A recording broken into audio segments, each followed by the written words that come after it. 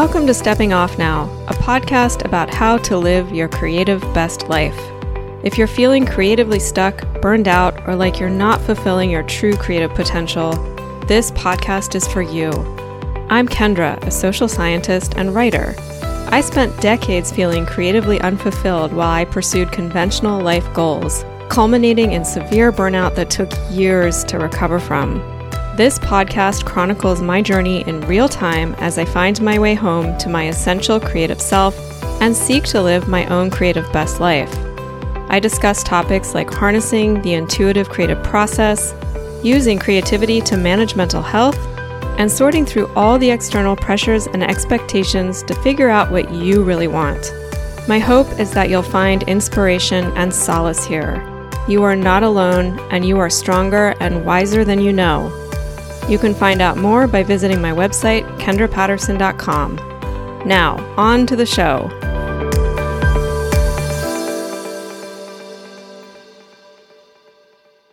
Hello, everyone. Welcome to the Stepping Off Now podcast. I am so happy that you're here today. So, first and foremost, it finally happened. I was exposed to COVID. This is the first time I have knowingly been exposed, or at least knowingly after the fact. And so I have been quarantining for a few days and taking tests, home tests, and so far I'm negative. So yay for vaccines and boosters, although they're not always as effective as we would like. The reason I'm mentioning it is because I've kind of been chuckling to myself over the last few days of quote-unquote quarantine, because it is almost literally exactly how my life would have unfolded anyway over the course of those 3 days. The only different thing was that I didn't go to weightlifting, but otherwise not seeing people for days on end in person is what my life looks like anyway. So it hasn't been too disruptive, but fingers crossed when I take my test later today that it is also negative. Let's see, other updates. So I finally finished the really difficult chapter in my novel for the character Esme that I've been struggling with for what feels like years now. It's only been weeks, of course. It's the chapter where everything kind of comes to a head and we sort of kind of figure out what happens to her. And man, is it challenging. And finally, I was struggling with it so much that I got to the point where I was like, I just need to finish this. I just need to get it out. I can go back later and revise it. And one of the things I'm struggling with is it's a chapter that includes a lot of rage on her part, and seeking to convey that and its implications, and it's also part of the resolution of her character arc, is really, just challenging me.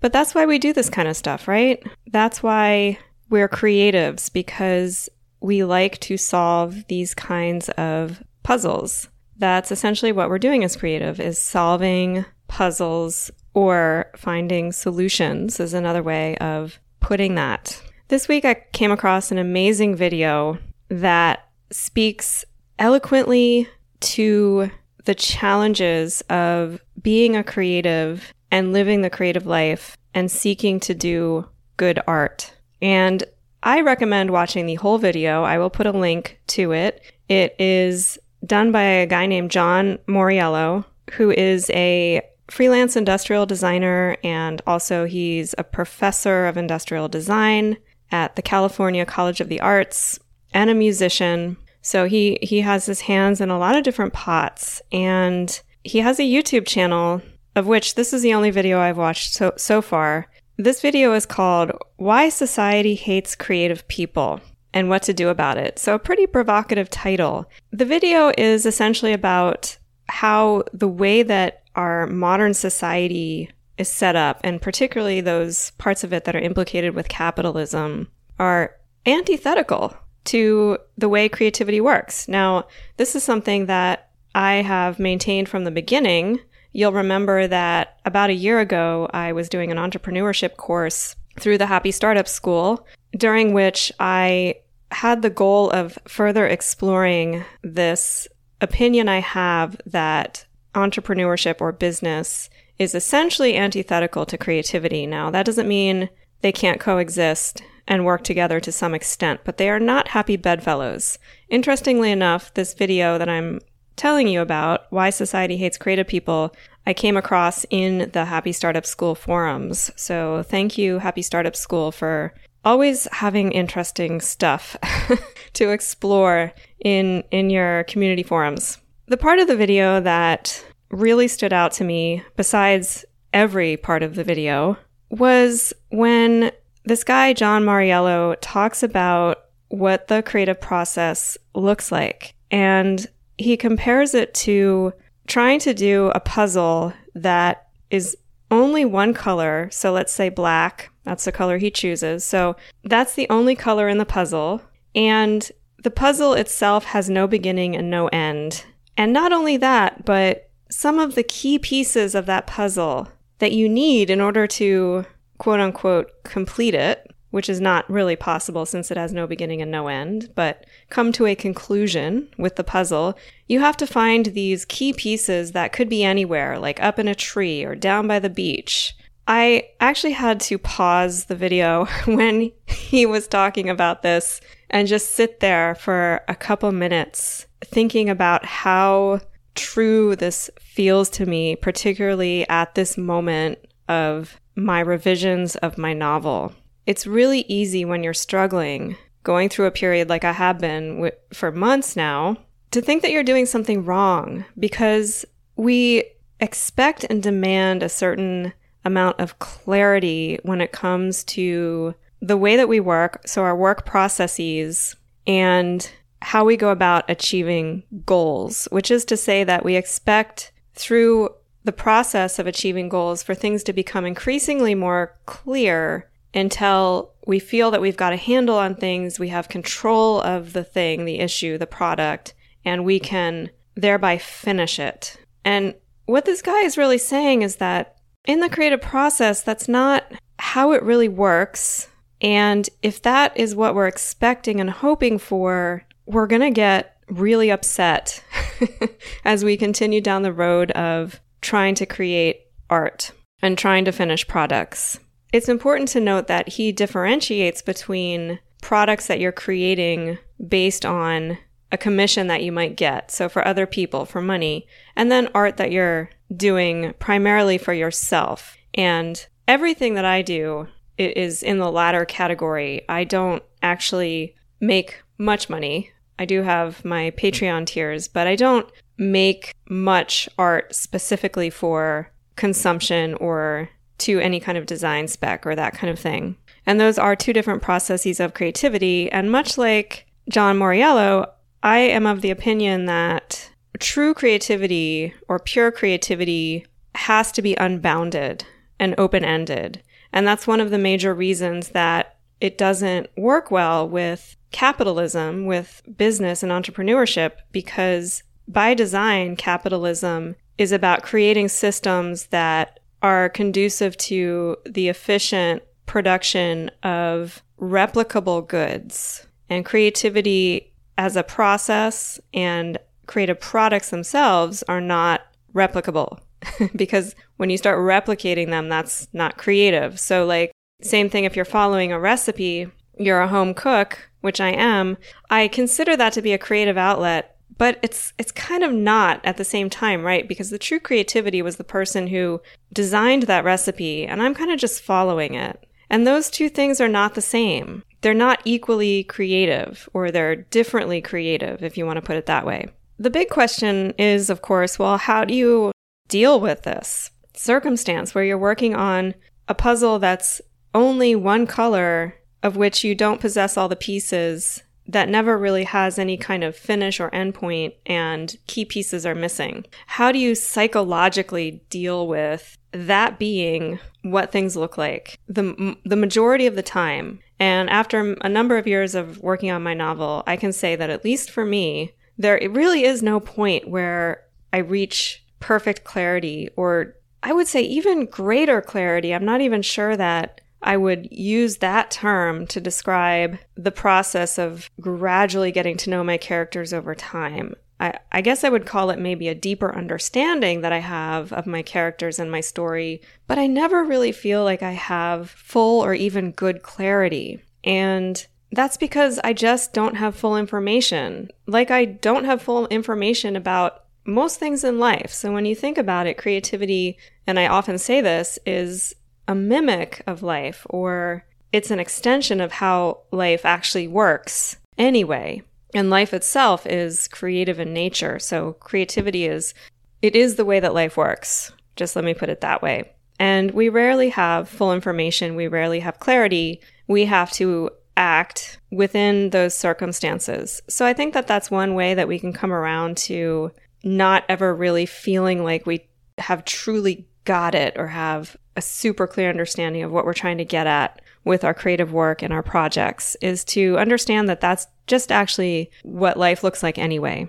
And as much as we seek to control, to make life more predictable, we just can't. And we know this time and time again in life. We're shown, right, over and over, that life is full of surprises. And in fact, many of us wouldn't want it any other way. So that's just kind of putting a positive spin on the challenge of creating art in an environment of incomplete information and understanding. Another thing I think we can do to help us deal with this ambiguity in the creation of art is to actually allow that to be a part of the art that we're making. I often feel in writing my novel that I have to explain everything. I have to justify everything, make it explicable to the nth degree in order for readers to, quote unquote, get it. This is actually a really damaging assumption,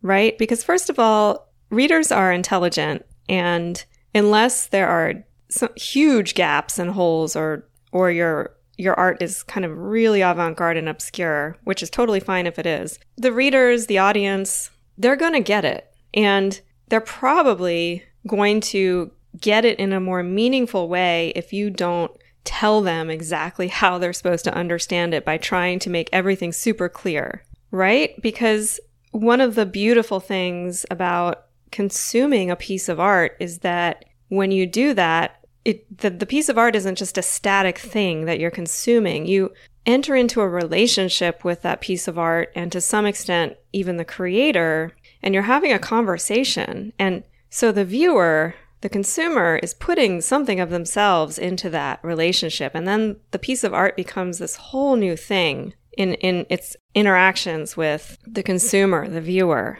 And you want to leave spaces. You want to have ambiguities where that person can allow their own creative mind to start to fill in those spaces. That's a satisfying consumptive experience of art. So that's a second way that you can kind of come around to this whole art is a black puzzle with missing pieces idea, that maybe it's okay if some of those pieces remain missing. A third thing that we can do is something that John Moriello himself talks about towards the end of this video. And I really do hope that you take the time to watch the whole thing. It is just chock full of so many nuggets of wisdom, many of which I've talked about on this podcast throughout the last 2 years, but of course in my own way. It's just nice to see this kind of thing confirmed by other practicing artists, particularly one who is actually making a living off of their art, which is kind of in a way a type of holy grail for artists. But what he says at the end of the video is something that I've really hammered on since the beginning of this journey that I've been on my blog, on this podcast, is that ultimately creativity is supposed to feel good. It's supposed to, well, I don't want to use the word supposed to. I try to stay away from unequivocal statements like that. But the simple fact of the matter is that creativity does feel good. It feels inspiring. It feels life-affirming. It is, in a way, the fundamental energy of the universe, when you think about it, is creative energy. And the transformation that occurs through the creative process. And this is what, ideally, creativity continues to feel like for us as we continue in our practice. It's not always going to, particularly if you are producing work for other people, for consumption and to design. But as John Moriello says at the end of this video, that needs to be the touchstone of your creative life, is always returning to that place of inspiration and excitement over your work. And if you're not feeling that for too long of a time, you run the risk of losing your creative edge because everything's going to feel like a slog, and you're going to stop understanding why you're doing this in the first place. And the only way to really reconnect with that creative spark is to continue to do your work and let that spark guide you. So follow that spark when you feel it. Follow it down that rabbit hole. Trying to balance this part of creativity. This creativity needs to be what it's going to be, and you can't predict or control results, with long-term goals we might have for ourselves around the type of creative products we're producing, is probably the most challenging aspect of having a creative practice, being a creative and artist. How do you maintain that spark when you're years into working on a project and you kind of just want to have it done, which is what I'm experiencing right now with my novel? I think the answer to this, besides kind of trying to remember why you do creative work in the first place, can actually be found in the metaphor of the black puzzle. And John Moriello alludes to this in that section of the video when he's talking about how the creative process is messy, it's nonlinear, it's unpredictable, it's open-ended. Those things can be a source of discomfort when we're trying to control the process, but they are actually the source of those feelings of excitement and creative inspiration. I often think of this in terms of going on a trip overseas. That's something that I used to do a lot of, especially when I was younger. And it always made me feel so alive when I was living in different countries. Every day was exciting because something new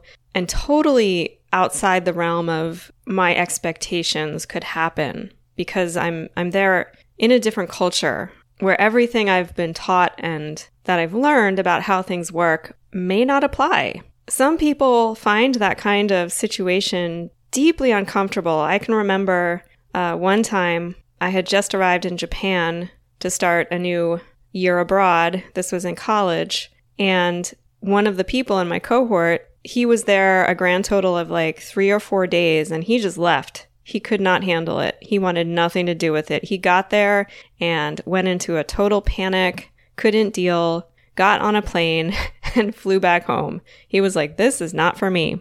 As creatives and artists, we really need to continue to practice embracing that ambiguity and uncertainty, and to see it as a feature rather than a bug.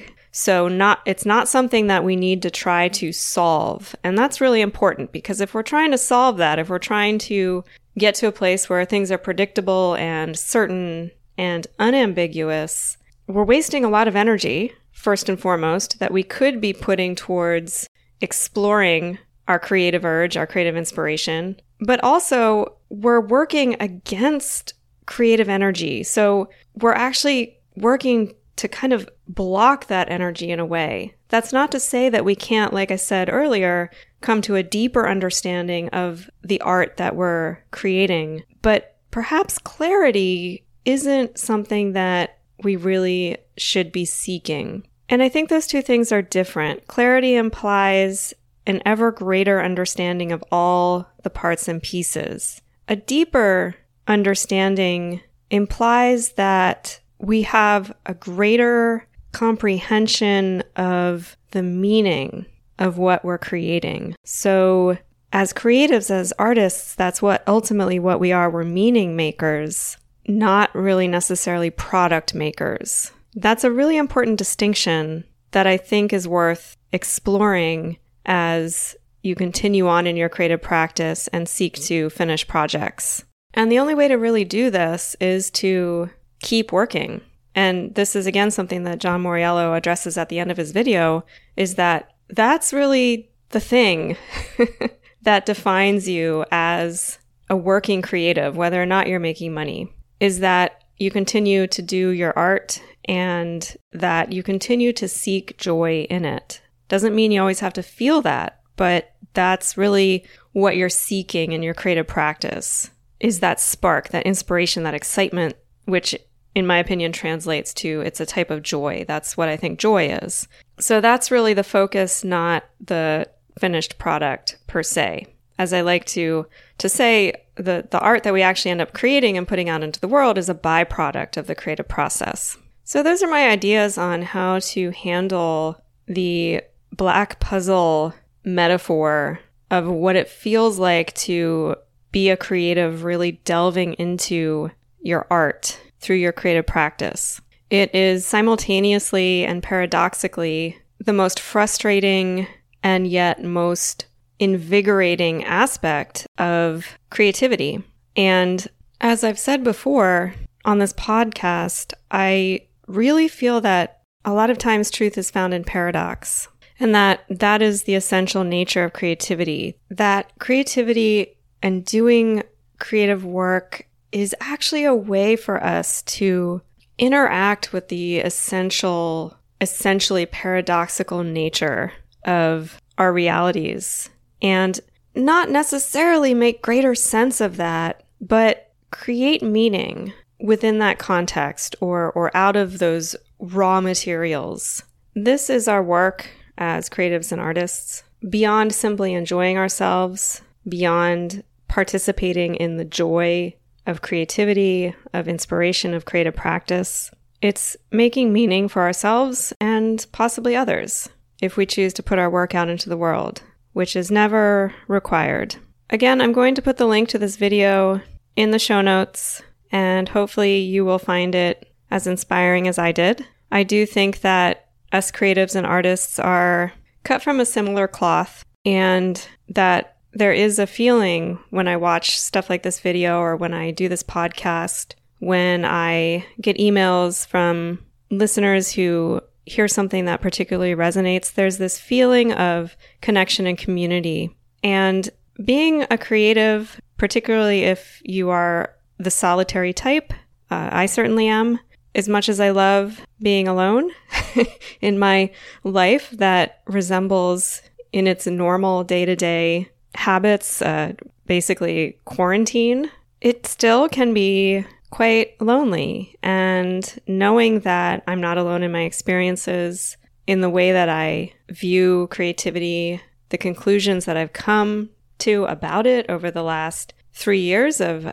doing my work here on this podcast, on my blog, knowing that these are a common experience for artists and creatives is deeply comforting. And ultimately, that's what I seek to do with this podcast, is to provide comfort to all of you out there listening, to know that you're not alone and there's understanding and empathy. Thank you so much for spending this time with me today. Please recommend my podcast to anyone you think may be interested in it or need to hear what I have to say. And if you have a moment, it would be awesome if you could leave a review, hopefully 5-star review for my podcast. Of course, if you ever have any questions, comments, and want to join the conversation, feel free to email me. You can contact me through my website, kendrapatterson.com. Have a wonderful week, and I will see you back here next Friday. Bye.